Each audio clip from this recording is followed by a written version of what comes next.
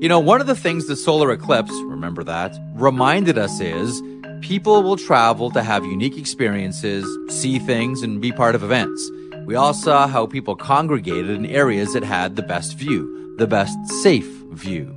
And they all had to stay somewhere, and many used Airbnb. I want to share something with you I was once told. One of the wisest things you can do when you host an Airbnb is find events in your area and let people in that community know that your place is available for out-of-towners. Many did this with the eclipse. You can do this as well. Your home could be an Airbnb. Seriously. It doesn't have to be your whole place. I mean, it could be. You'd be surprised what people are looking for when they travel. It's simple and it's really, really smart. You might want to think about it. You could be sitting on a whole new revenue stream. Concerts, sporting events, conferences. People are always on the move. Your home may be worth more than you think. Find out how much at airbnb.ca/host.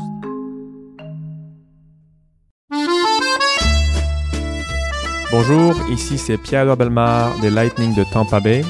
Bienvenue à Paris. Oh, well, thank you, Mr. Pierre-Edouard Bellemare, a native of France. And here we are, Elliot, at the Players Media Tour in Paris, which is lovely this time of year, which I suspect is lovely any time of year. You'll hear the Bellemare interview in a couple of weeks. On today's podcast, you will hear from Deputy Commissioner of the NHL, Bill Daly, and Leon Draisaitl, and what I thought was a really interesting interview. Draisaitl, of course, of the Edmonton Oilers, and Draisaitl talks candidly about the injury and how gentlemanly everybody else was on the ice who stayed away from relentlessly chopping at his feet. And there will be some more coming. There will be Jacob Markstrom will be coming. Tim Stützle will be coming. Nico Hischier. There were a lot of really Sebastian Aho. Jacob Vrana was really good. Jacob Vrana was very good. There were a lot of really good snippets that we're going to get to, and it's just nice to see people. It is, and we haven't done a podcast in a while, Elliot, so I'll face-to-face. I'll refresh you on how this works. So usually I start it off and I say something thoughtful, insightful, gripping, usually curious as well. And then you come in and say something that the audience will immediately forget. That's the way it's going to go, Elliot. So let's begin with a quick discussion. Yes. Well, first of all... First interruption. Congratulations. First of all, you should talk about your trip yesterday.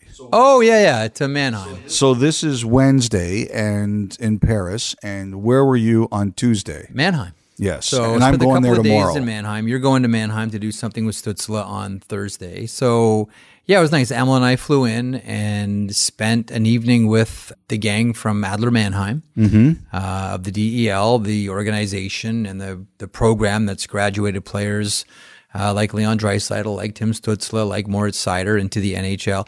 Mannheim is a fascinating place in Germany. Germany is soccer country. We all know that. Soccer is the dominant sport. Football, as Victor Hedman told us. I apologize. Football. Yes. But Mannheim is this hockey-crazed city in the middle of soccer country.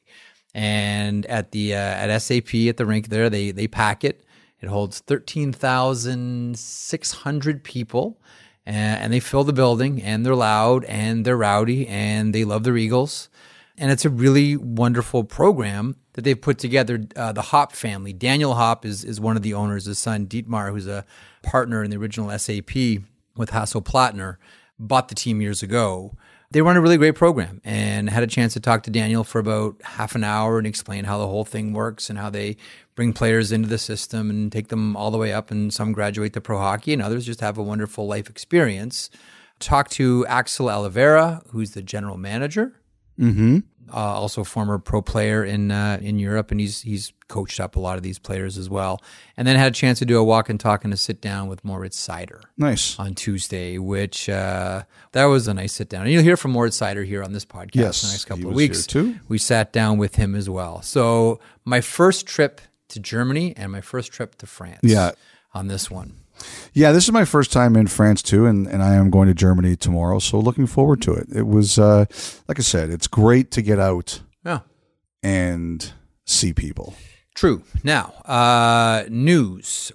Colorado, Nathan MacKinnon.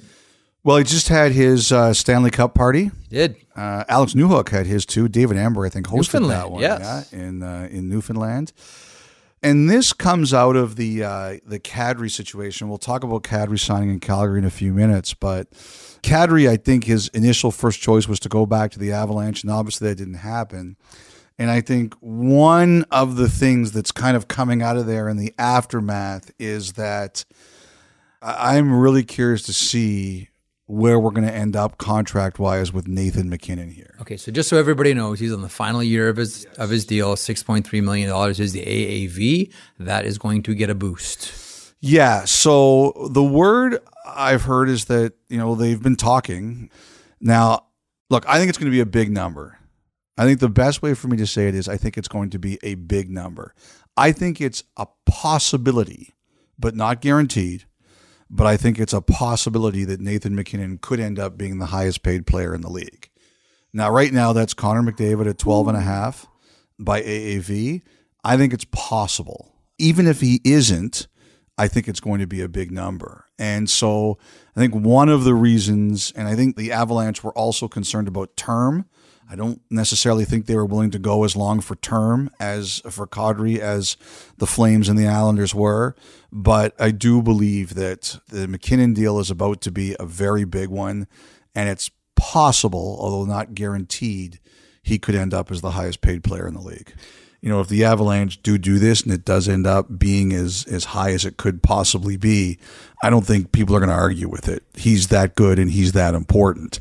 The other thing, too, is you look at it, Makar is at 9, Rantanen is at 9.25, MacKinnon's going to be a total UFA. That's the push. And you'll hear Bill Daly talk about how they're optimistic the cap is going to go up a little sooner than they thought. So this is a big one. I'm sure the Avalanche probably wanted to keep it a little bit lower, still double digits. But like I said, it's possible this one goes into highest paid player in the NHL territory or close to it. That's really interesting. So I wonder then, too, because we've got players like Rantanen and Landeskog and Makar and soon to be Nathan MacKinnon on really rich contracts, like really good, healthy contracts. And you look at what's on the horizon and you wonder what someone like Bowen Byram is going to command. And boy, did he look good last year. Mm-hmm. And then you wonder where Colorado. So Colorado is still in their Stanley Cup window. So the MacKinnon deal is going to be the MacKinnon deal. They've lost Nazem Kadri. You wonder who they would look to bring in maybe on just a 1 year. This is what I'm curious about.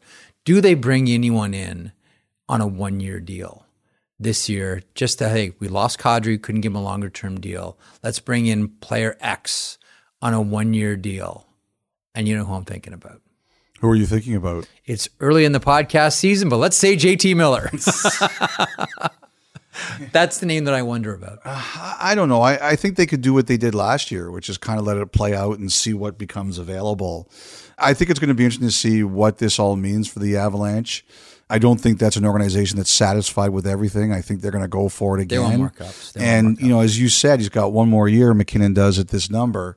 So it might give you even more reason to try it. But I just think that his extension, I'm really curious to see what it is because, like I said, the whispers are it's going to be very big. Okay, Kadri. You talked a little bit about Nazem Kadri, the newest member of the Calgary Flames. 7 times 7 is the deal. You mentioned his first choice would have been to go back to the Stanley Cup champion Avalanche. He ends up a Flame. So that was announced last Thursday, I think it was. And there were rumors going around a few days beforehand that it was a done deal. The Flames did confirm that eventually, that it was. But what they were really trying to do was they really wanted to keep a lid on it because they had to make the Monahan trade. And I think they had more than one option. I think some of them potentially fell through.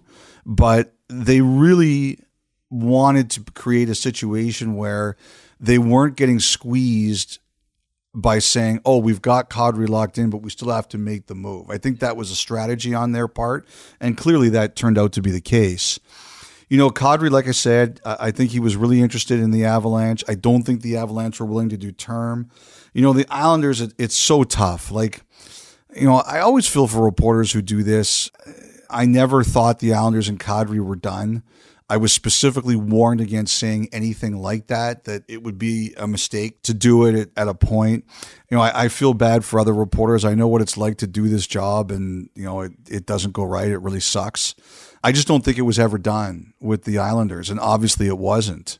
The one thing I think that really helped the Flames was they were the most aggressive team.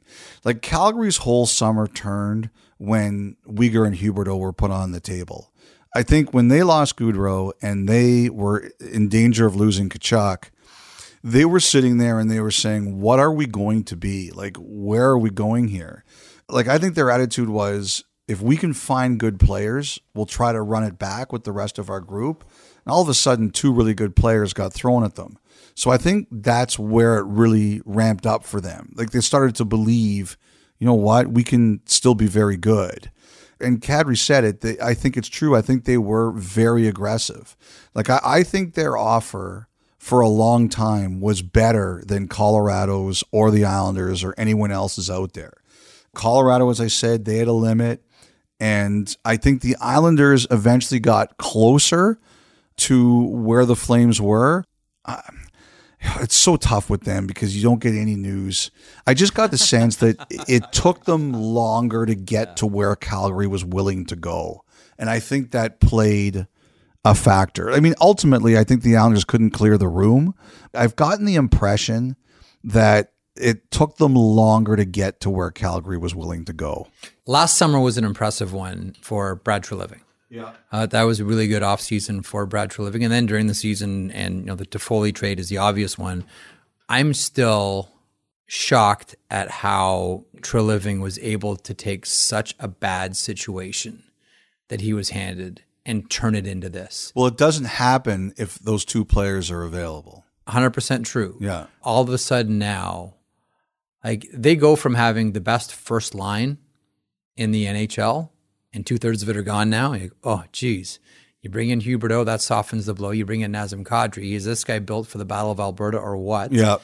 Now you look with the addition of Mackenzie Weegar, Calgary's got one of the best blue lines in the NHL. Absolutely. And I think the thing the Flames deserve a lot of credit for is not acting all woe is me. Like, I think they could have been, thumb sucking all summer, and they didn't do it. And you look at Sutter, the coach, like, all he's going to say is, give me good players and we can make it work. And I think the owner's aggressive that way, and I think the GM's aggressive that way.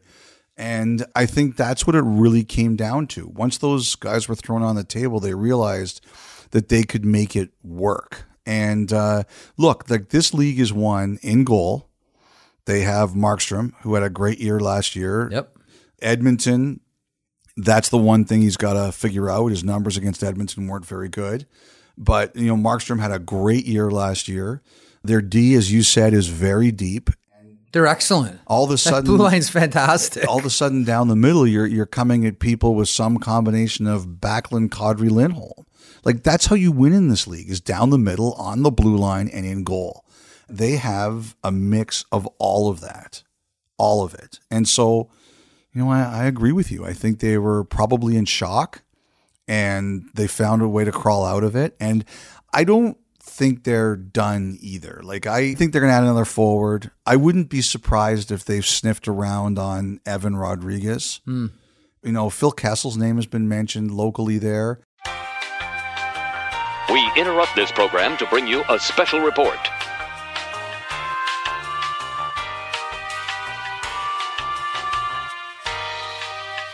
Thursday morning insert. It was 7 a.m. in Mannheim when my alarm went off to wake up on Thursday morning, and there was the news that overnight, at least overnight here in Germany, the Vegas Golden Knights had signed Phil Kessel to a 1-year, $1.5 million deal. Great news for Kessel, who can actually tie the consecutive games played record on October 24th with Toronto, one of his former teams in Vegas. He could potentially break it the next night in San Jose, one of the Golden Knights' fiercest rivals, and could play his 1,000th consecutive game if all goes according to plan in November against the Arizona Coyotes. So we'll see how this all goes. Kessel was one of the players who I think was kind of held up by what was happening with the likes of Nazem Kadri, but Kadri signs, Kessel has a new home. A couple of interesting factors there. I think Calgary was interested in Kessel. I do think there was legitimate interest from the Flames to bring him in, and I'm wondering if the Flames zero in on Evan Rodriguez now, formerly of the Pittsburgh Penguins, and it's a move for the Golden Knights that soothes one loss that they had, and that was Paul Stastny. Stastny, who as we originally mentioned later in the podcast, signed with the Carolina Hurricanes, I think turned down more money from Vegas than he got in Carolina, but he chose to go to the Hurricanes this season. Stastny skates in Vegas. The Golden Knights were interested in him. Jeff had also mentioned at the podcast he heard Dallas had interest in Stastny, but he chooses to go to the Hurricanes. Now, back to our program. Interesting times. You mentioned the Edmonton Oilers a couple of seconds ago. Pat Kane. Yeah, so this one has been hot locally. There's been a lot of talk about whether or not they're going to make a run at Patrick Kane. I think it's legitimate that they'd like to. I don't have any reason to believe that this talk is hot air, like the stuff that we emit on this podcast. I think see my previous point. I think forgetting something that you say immediately. I think this is legitimate air, not hot air. And the thing I think is, it's that what do the Blackhawks want to do, and what does Patrick Kane want to do? First of all, is Chicago ready to do it? They've been adamant that they're not going to Kane or Taves or Jones unless those players come to them. So that's position number one. And position number two, and I think that this is a key thing, is what makes more sense for Patrick Kane? Picking somewhere now or waiting during the season to see who's good? I'm not really worried about the Oilers. I think they're going to be okay. But I do think that's one of the things that's kind of been discussed here by both the team and the player is, do we do it now or do we wait to see who's good? And I think option B might be the preferred option. Anything else Edmonton's looking for? You know, I do think before he ended up in Anaheim, I do think they were looking at Klingberg.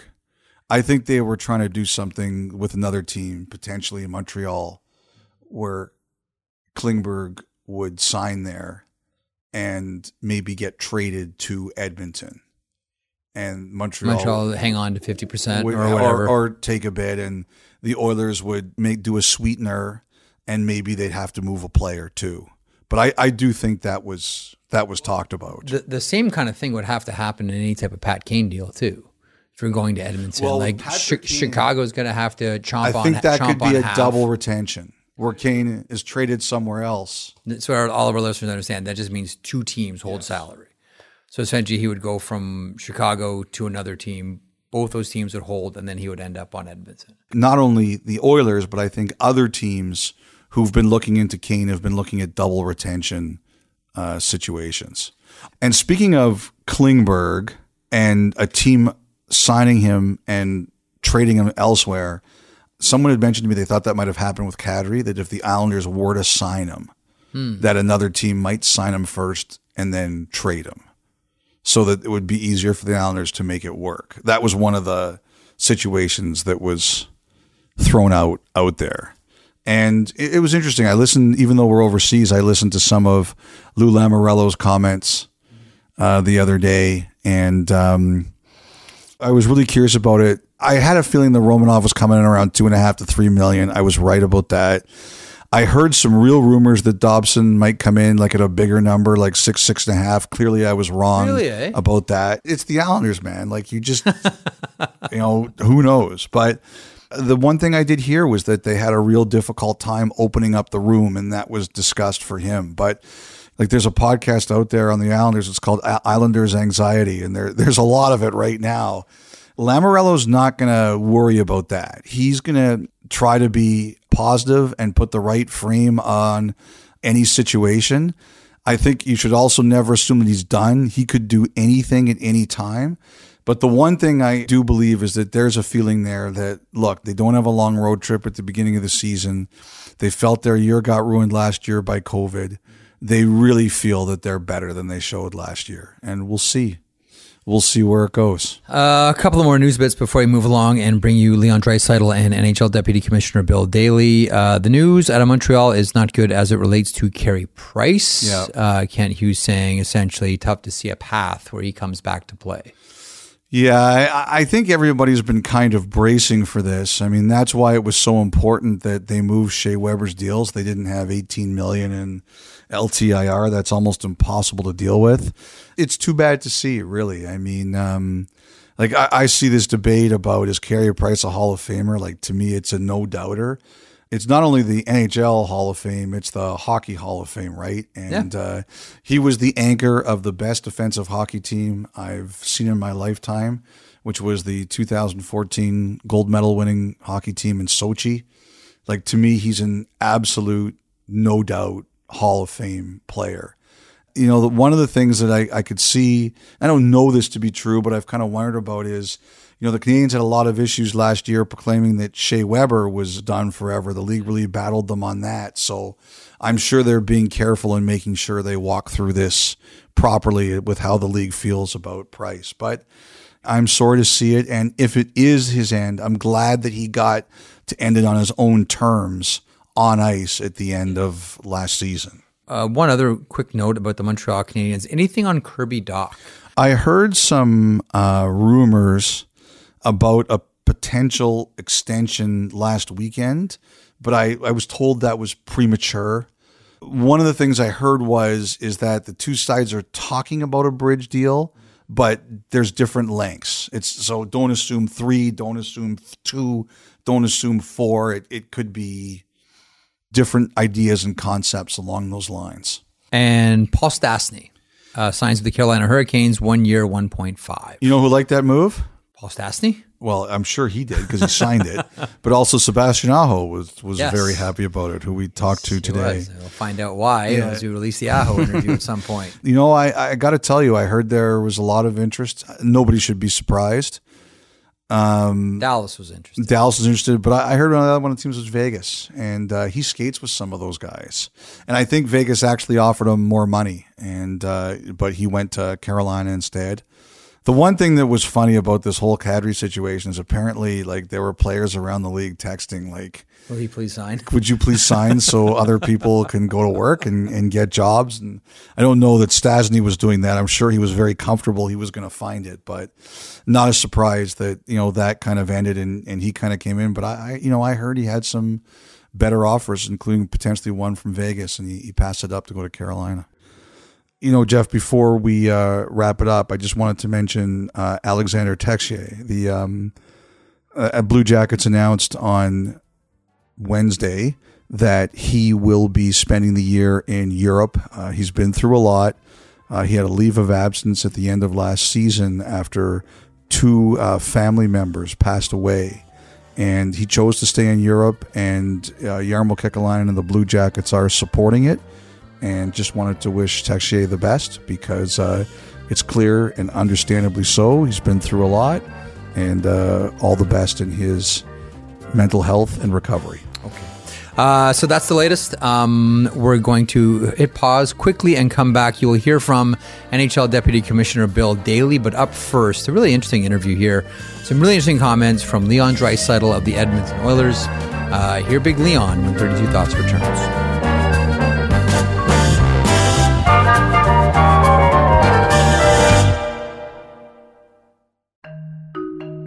You know, one of the things the solar eclipse, remember that, reminded us is people will travel to have unique experiences, see things, and be part of events. We all saw how people congregated in areas that had the best view, the best safe view. And they all had to stay somewhere, and many used Airbnb. I want to share something with you I was once told. One of the wisest things you can do when you host an Airbnb is find events in your area and let people in that community know that your place is available for out-of-towners. Many did this with the eclipse. You can do this as well. Your home could be an Airbnb. Seriously, it doesn't have to be your whole place. I mean, it could be. You'd be surprised what people are looking for when they travel. It's simple and it's really, really smart.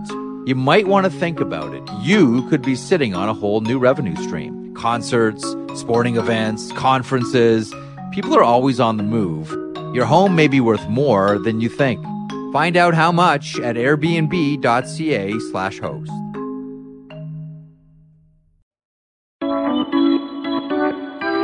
Leon Draisaitl with us. And Leon, as we keep watching this game get faster and faster and faster and foot speed, you proved in the playoffs you don't actually have to skate to be an elite player in the NHL. We'll try to get as much information out of you as possible about the injury. Not try. Like we watched your end of season media conference. We're like, I'm not talking about the injuries.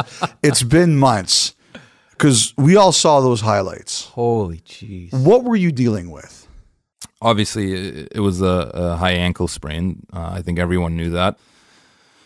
But, if the second I would catch it in a game, just the toe would get stuck or just twisted in a direction where normally, like, it does nothing. The pain would just shoot right up my body, take all my energy out. So it was definitely painful. It was very painful. There's a lot of treatment going on, but like I said, there's lots of guys that obviously play through injuries. So it was something that I had to deal with, and it took me a little while to get the hang of it, of changing my game a little bit, because there was the game after I was trying to push off and I just had no pop, no jump, and I was getting frustrated with it because I was like, I can't beat guys. Like, I don't know what to do now. So, and it's not like I'm the best skater in the world to begin with. But yeah, it's just had to change my game a little bit, slow it down even more, if that's even possible. So yeah, it's just. Well, you became the best stationary player maybe the game has ever seen. Like, we were joking about that. Like Draisaitl's piling up points here and he's not moving. Like, this isn't how you're supposed to play hockey in 2022. Like, yeah, the best stationary player ever? I don't. You can. You can make that statement. I'm not going to jump in on that. But it was interesting, though. I liked it because I had to change my game, and it kind of, I think, showed me that, there's a way that I can become better in a way with doing almost less, which was, I was very interested by that part of the game that, when you're healthy, you try and play your best, you try and play with speed, you try and play fast. Yeah. I didn't have that to my game, so I tried to find a way to be productive in a different way, and I thought I did a pretty good job of that. Well, you sure did. There's no question about that. I just want, were you injured going into the playoffs, and then against the Kings, it got aggravated on that one play? Is that how it all went down? No, I mean, I did have a couple things going into the playoffs, but nothing major. But it was just Game 6 in the first period against when you LA, were pulled down. The scrum just. I actually think I got very lucky. Like I heard it pop right away because I fell back in my leg. If you watch it, you can see my leg just being stuck there. It was scary because I've been very fortunate with staying healthy so far. So it was a big mental thing for me to figure out a way to still be productive. With playing injured. I've never really been injured in my career so far, knock on wood, but I think it evolved me as a player a little bit. Well, I think everybody watching was unbelievably impressed with how you played. And was there ever a moment, Leon, where anyone said to you, you can't play, or you ever said, I might not be able to play? Yeah, I mean, I think the game after Game 7 was close. It was questionable. It was close. Yeah, I actually skated in the morning on the other ice where so no you one. hid. Yeah, on the other ice to try and test it out, and it was awful. It was so bad. I could barely stand up. But then the adrenaline kicks in, and you're warming up, and you see 10,000 people in the stands already, and your adrenaline kicks in a little bit, and it becomes a lot easier. It was nice though how every other team, it's such a gentlemanly game. They stayed away from the injury. They didn't try to aggravate you whatsoever. You must have really appreciated that, Leon. Yeah, I love that. It's lovely. It's amazing.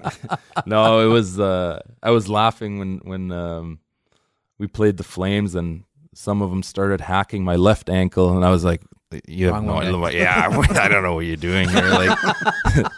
Did you ever say, hey, it's the other one? Yeah, yeah, it It's, was like, it's the dude. other one. This one's hurting. So Hey, I wanted to ask you about that series, Leon, because I still look back at that and they win game 1 and they're winning game 2. And it looks like you guys are really in trouble. And that series changed like that. What changed it? Where did that series turn around? Well, I think what changed it to before that a little bit is that we were, I think, we were, what was it, 7-2 or something? We came all the way back to 7-6, and we had chances to tie it up late too. So I think that put a little bit of doubt in their mind, maybe that, you got to be careful with this team because, and we did it again against Colorado game 1, right? Like we just continue to play. We play our game. And then game 2, I think we were down 2-0 again, right? Against Yeah, you were down. 2-0. And yeah, they completely outplayed us. They were clearly the better team. Like we didn't have anything going. And then I think we scored one and then we kind of found our legs and we got going a little bit. And then I think we just really found our game, especially game 3 and 4 at home. Like we really played well and they really didn't get much, especially game 3. I think we really dominated. But it was a very fun series. It was a lot of fun. Yeah. One of your teammates said to me, like I was talking about him about that series, and he said, "I never thought we were in trouble." I'm like, "Really?" Like I was watching that. I thought you guys were in huge trouble. He goes, "We never thought we were in trouble," and I was amazed by that. Yeah. Yeah. No, I never had the feeling that we were in trouble either. Obviously, there's moments in the game, especially game 2, when you're down 2-0. You're like, oh man, we better not let this get to 3-0. But I think we just kind of got rolling a little bit when we made it 2-1, and then we just kind of got into a groove and just played our game. We make a lot of the Battle of Alberta in the media. It's a great and easy story to tell. It's low-hanging fruit, and we'll take it because low-hanging fruit is still nutritious, and that's always been my point. But what is it from a player's point of view? Like in your room playing Calgary, is it just, okay, well, we played the Kings last, and we're going to play Colorado next, or is there some extra spice there? I think there definitely is some extra spice there, especially, we finished 1 and 2 in our division, and obviously with the history of both organizations going on. And I think there was a stat that it was the first time since 1990 or something that the Oilers and Flames faced each other. So there's a lot of, and the media can hype it up a lot And the too, fans, right? like the it, fans, it, too. it, Fans like and you media. could tell it means to the Oh Oilers yeah, fans. big Yeah, time. Yeah. Both cities, right? Yeah. Calgary too. You can Yeah. feel it. Like there's just something in the air, and I think those are just the most fun games. There was so much tension for 2 weeks. There was so much going on, and every game was so hyped up. So yeah, it was so much fun being a part of it. Obviously, it made it a lot better being on the good side of it, no question. But yeah, and obviously the last couple of years, the history with Kassian and Tkachuk, all those things, there's so much little pieces that were going on. It just made it all very, very enjoyable. So how does it change? Tkachuk, Goudreau out, Huberdeau, Weegar, and Kadri in. How does it change? Well, now you got Kadri and Kane going at it. Yeah, I don't want to say going at it. Who knows? But they seem like two guys that will get into a scuffle every once in a while. And I think it's just two competitive teams going at it for the most part. It's two really good teams. Like that's a really good hockey team, right? Mm-hmm. They don't like us. We don't like them. We want to beat them. They want to beat us. And I think that's what essentially makes it most exciting. It's just that it's two very competitive, good teams going after the same thing. How much do players in your room look at a team like Colorado and say, okay, that's what we need to get to? That's like the measuring stick for us here. Yeah, a lot. I mean, I think a lot of teams, they go after, they look at the team that's won it last, right? And try to pick little things from what they do. Tampa, same thing. But that's a really, really good hockey team. We want to get there. I think if we want to win the Stanley Cup, we're going to have to go through them again at one point. So, yeah, hopefully it's next season. They were a dominant team in the playoffs. Like, what did you learn about what it will take to beat them? Like, when you guys were done, what did you think? They're the best team in the league. They're better than us, no question. I think that the series was a lot tighter than some teams might, or some people might give us credit for. I think every game, other maybe than game 2, we could have really went either way. Anyways, they're the better team. But I think just the way they just come at you in waves, like there's no stopping. They come from the back end. Their D are all over the map. They're down the boards pinching. They're hard, but it's just one line after another. There's no, you don't get to breathe. You know, the game never slows down because they're just, they go. Yeah. They drag you into deep water fast. Yeah. Like right away, we're going to deep water. And with speed, right? They're fast. Like they play, yeah. I saw them at the Stanley Cup final, and I was like, every guy on that team is ripped and fast and relentless. Yeah. Like everybody. Yeah. That's the way they were built. Like their speed was just, I think, for a lot of teams, too much to handle, and for us probably in that series too.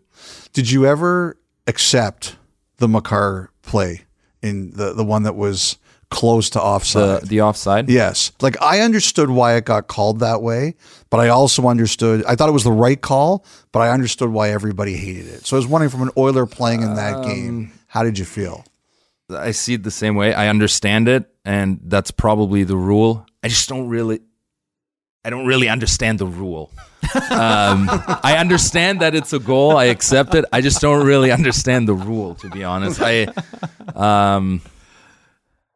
how many times does a player skate over the line without, like, what you literally need to touch the puck at all times skating over the line? Like that never happens. So it is what it is. It's I think it was a very specific play. You know, there's very few moments like that where it's so crucial and so, it's centimeters, right? It's one touch of the puck. So it is what it happened is. at the biggest moment. So Yeah, it was everywhere. It was a really big moment, actually. If we go into the intermission tied 2-2, you know, who knows where that's going? But that was, and then they get a power play, they score. It's 4-2, right?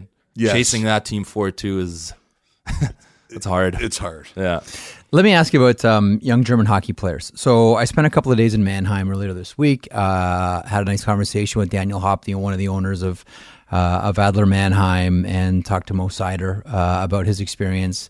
And Todd Holishko sent me a picture of you with the Mannheim kids at St. Andrew's College, which, for lack of a better way to describe it, is sort of Canada's Shattuck St. Mary's. And Dave Manning runs this exchange program with St. Andrew's College and Mannheim. And so there you were at St. Andrew's College at the rink there with the young team. And I can only imagine like what kind of questions they would have for you, because I was talking to some people in Mannheim, and it's like, for young German hockey players, like now more so than ever, whether it's Stützle, whether it's Seider, and most specifically you have had a lot of success in the NHL. For young German hockey players, they can say, look, that guy got to the NHL. Look, that guy's winning scoring titles. Look, that's the Hart Trophy. Like, what do they talk to you about? Like, what do kids say to you? Like, you're at the St. Andrew's College with these kids. What are they talking to you about? To be honest, it was very brief. I just, spoke to them for a second and just said that, they should enjoy these tournaments outside of Germany, because I was in that same situation. I sat in not that specific dressing room, but we used to play tournaments with Mannheim in Sweden, Finland. We played against Shattuck. We played in Canada. So those are always the most fun tournaments, right? Where you're out of your league, you can compete against teams that are probably better than teams in your league. That's the fun part about it, right? Yeah. So, yeah, I mean, I just try to, give them a little bit of encouragement, I guess, that anyone that sits in that dressing room can make it to the NHL. There's no doubt about it. You keep having fun with it. That's most important too. So, yeah, hopefully there's a lot of kids that one day will play in the NHL. Do you have a thought on why we're starting to now finally see this rise in German hockey? I think about it sometimes, and I have a hard time knowing why exactly. It just seems like the last 5-6 years, it's just been on the uprise constantly, which is a great sign for German hockey. I just wonder if it's the U23 rule, if it's that simple.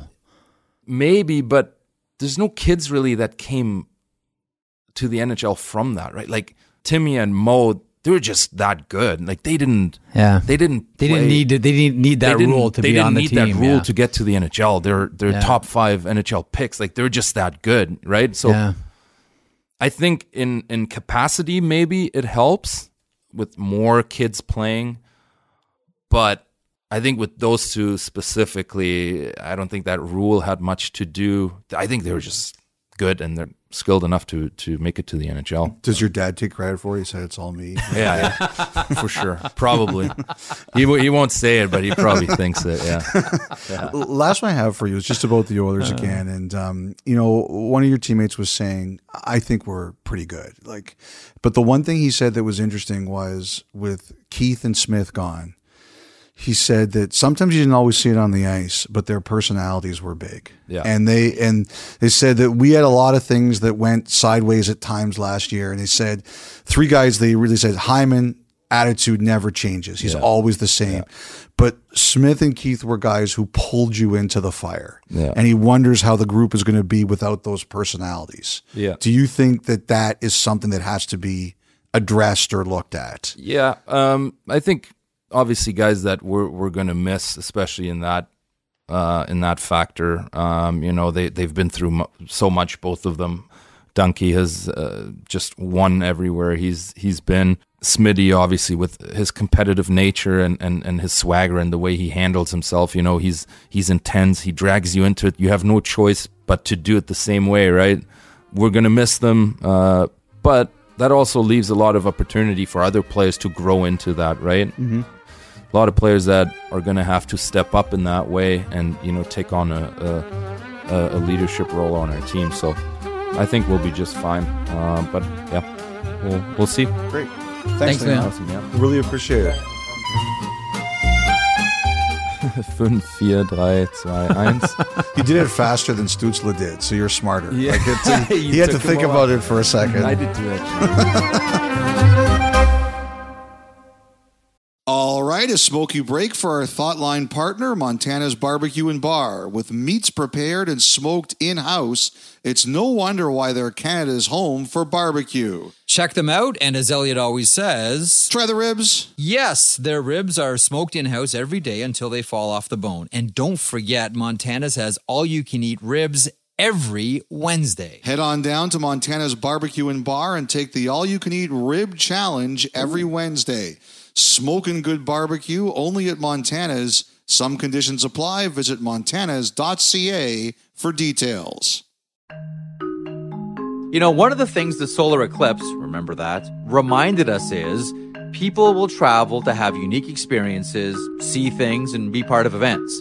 We all saw how people congregated in areas that had the best view, the best safe view. And they all had to stay somewhere, and many used Airbnb. I want to share something with you I was once told. One of the wisest things you can do when you host an Airbnb is find events in your area and let people in that community know that your place is available for out-of-towners. Many did this with the eclipse. You can do this as well. Your home could be an Airbnb. Seriously, it doesn't have to be your whole place. I mean, it could be. You'd be surprised what people are looking for when they travel. It's simple and it's really, really smart.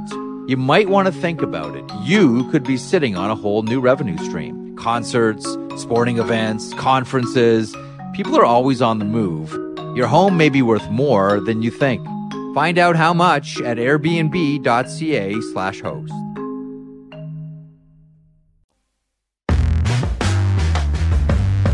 Elliot, he's probably, Leon is, one of my favorite interviews in the NHL. Well, the thing I really like about him is that he's blunt. He doesn't say it forcefully, but he certainly knows how to get his point across, and he's pretty funny. So I think there's a lot of people very curious to see what the Oilers are going to look like right from the start of the season. And like I said in the interview, I don't know that I've ever seen a better hockey player standing still than Leon Draisaitl. Well, he basically said that. I know. I think the performance that he put forward last year in the playoffs still, to me, should be. I know that Colorado is going to be, of course, the Stanley Cup champions, so they're going to be the big story. But that performance by Draisaitl, man, that was one for the ages. I can only imagine what getting through a day must be like, or putting on your socks, tying your shoes up. What would that feel like, let alone playing an NHL game with a high ankle sprain? Someone's hitting you on the wrong ankle. Hey, dummy, it's the other one. Great line. Let's hear from Bill Daly. He's the Deputy Commissioner of the NHL. Always lots to go over here with Bill. Here he is on 32 Thoughts.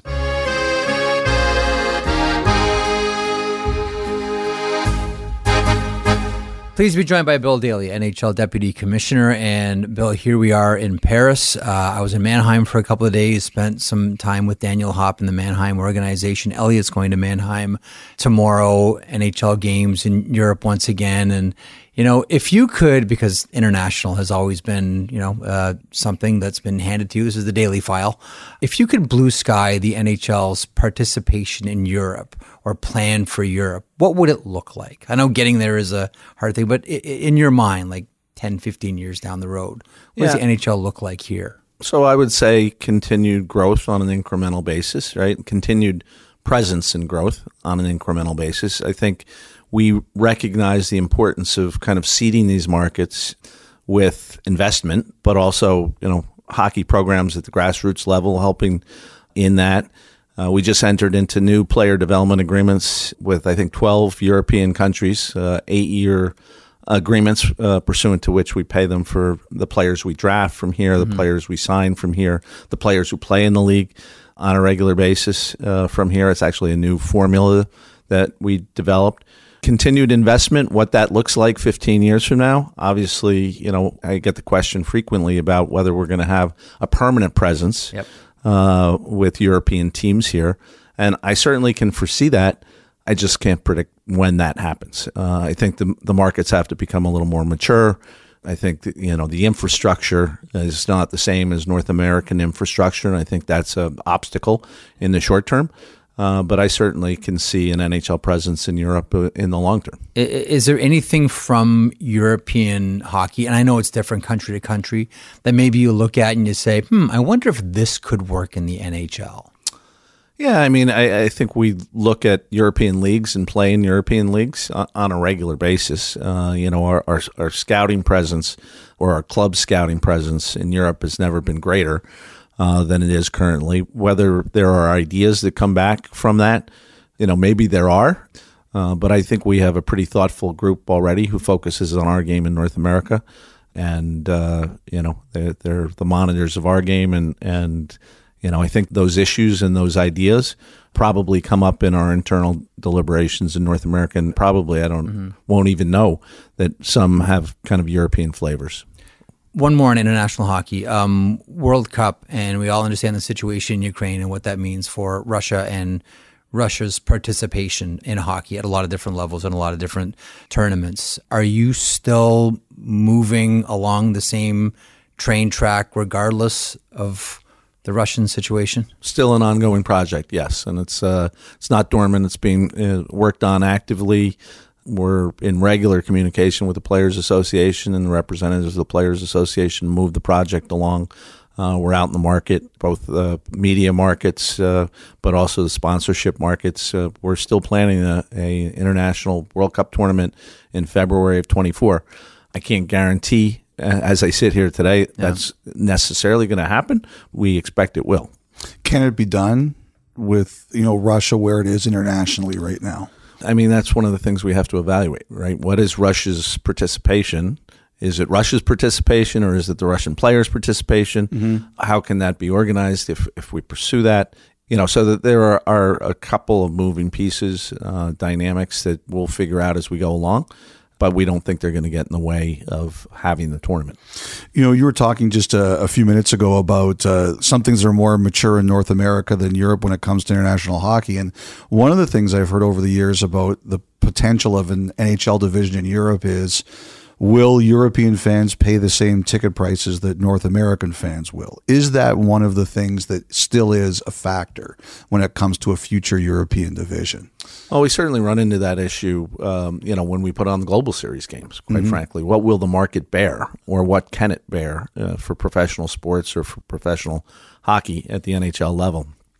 So sure, that is something that you have to take into consideration. But quite frankly, that you have to take that into consideration in North America as well when you're expanding in North America, and what local economies look like, and can they support a professional sports franchise, charging top dollar.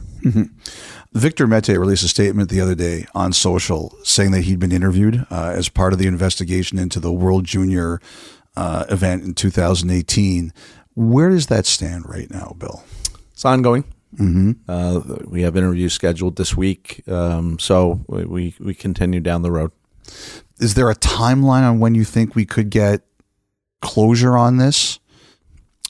I'm hesitant to give a timeline because I just don't know how long it's going to take at the end of the day. As I said, it's moving along. In a perfect world, we'd love to have finality or resolution, before training camp. But is that going to happen? At this point, I don't think it will. So, we're going to do a thorough, comprehensive job, and we'll see where that leads us. Is everybody participating? Yes. Okay. There was an article by Robin Doolittle in the Globe and Mail where the victim said that she wasn't comfortable with how public that this had become. Is she participating in the investigation? She has participated to this point in a kind of defined way, but she has, yes. Okay. Is there anything else that you'd want to say about this right now? No. The NHL and NHLPA are bringing back their rookie showcase in Washington right after Labor Day. Is there going to be any program as part of that in terms of the league and the Players Association talking to players about, look, we've seen too many of these things come to light and we have to change the way we behave in situations? The answer is actually we have a rookie orientation program which follows up on the showcase that you're talking about. Yes. And so we're going to have 120, 130 of our young players in that camp. And yes, there'll be attention given to that subject. As we head into this season, it feels like, because last year there was the Olympic question and things getting compressed, and then the season stretched out, and here we are in July, and holy smokes, here we go. It's August, and we're heading into September in training camps. Does it feel to you like finally this is going to be, and I'm going to always use the air quotes on this one, a normal season? Yeah, I mean, that's the plan, and it does feel like we're getting there. I mean, we've gotten there gradually, right? And you mentioned the fact that, we're really only 2 weeks behind schedule for this summer. But I'll tell you, those 2 weeks are important weeks, right? Yeah. It makes the summer feel short because it is short. And, the fact that we're turning the page very soon and starting the new season, it's hard to believe the summer has gone by as fast as it's gone by. But we do expect that next year will be a normal season. We'll award a Stanley Cup at a normal time. Mm-hmm. We'll have a draft at a normal time. Free agency will start at a normal time. And we'll all have our 2.5 months summer instead of a month and a half. At the Board of Governors meeting last year, you and the commissioner had talked about last season plus 2 more before the cap would go up. And then I heard some talk that maybe it was moved to last season plus 3 more. But I've been talking to some people in the last couple of weeks, and they're a bit more optimistic. They think that there's a chance the cap goes up sooner. Do you believe that's possible or no? I think it's possible. What would you think is the most likely scenario? Where are we kind of looking at it right now? I've seen some preliminary estimates recently, which would make me more optimistic on the cap going up sooner. Whether that's in 2 seasons or 3 seasons, I think it's probably more likely than not in 2 seasons rather than 3. Because you gave me kind of a look there that makes me say that you know something that the premise of my question might not have been very good. That's what I was wondering. No, I actually, it might be good. The fact that our most recent numbers, both are kind of year-end numbers from last year, but also kind of projections for next year are very solid. Okay.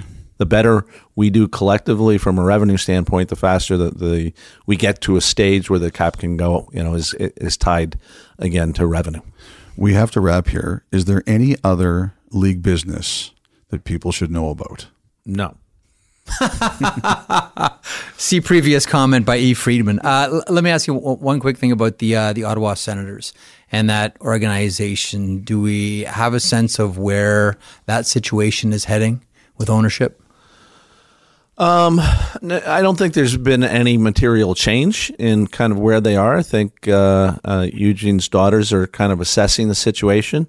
Obviously, management has operated as per usual over the course of the summer. I think they've had a great off season. Mm-hmm. I think the people in Ottawa have reason to look forward to a pretty good hockey team.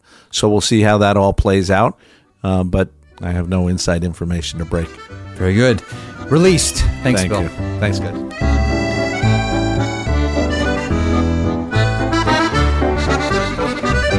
That's NHL Deputy Commissioner Bill Daly. Hope you enjoyed the podcast today. Hope you enjoyed hearing from Leon Draisaitl and from Bill Daly. In our next podcast, you will hear from Jacob Markstrom and the ripped up Tim Stützle. Oh, boy. He looks like, if I'm an Ottawa Senators fan, there's a lot of reasons to be excited if you're a Sens fan, but Stützle looks fantastic.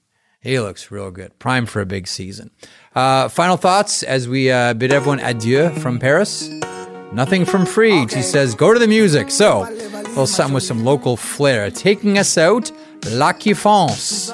Here's Naps on 32 Thoughts, the podcast.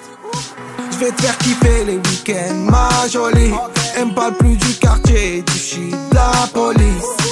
Toute la semaine comme le J en folie. Je fais des cendriers, canettes dans l'audi. Je passe les vitesses aux palettes vers Conti. Vas-y garde-moi la barrette, là je suis en condi. Comme à l'ancienne, je mets le polo crocodile. Bronzage doré à l'huile de cocotier. Voyager jusqu'au Nirvana. Hôtel 5 étoiles, prendre le petit déj en pyjama. Faire un jeep et tout sur le mont Fujiyama. Faire le tour de la Thaïlande dans 500 Yamaha. Faut que je quitte la France, elle a fait la petite frange. C'est là qui pense, c'est là qui pense. Que je dépense, rejoins devant la défense. C'est là qui pense, c'est là qui pense. You know, one of the things the solar eclipse, remember that, reminded us is people will travel to have unique experiences, see things, and be part of events. We all saw how people congregated in areas that had the best view, the best safe view. And they all had to stay somewhere, and many used Airbnb. I want to share something with you I was once told. One of the wisest things you can do when you host an Airbnb is find events in your area and let people in that community know that your place is available for out-of-towners. Many did this with the eclipse. You can do this as well. Your home could be an Airbnb. Seriously. It doesn't have to be your whole place. I mean, it could be. You'd be surprised what people are looking for when they travel. It's simple and it's really, really smart. You might want to think about it. You could be sitting on a whole new revenue stream. Concerts, sporting events, conferences. People are always on the move. Your home may be worth more than you think. Find out how much at airbnb.ca/host.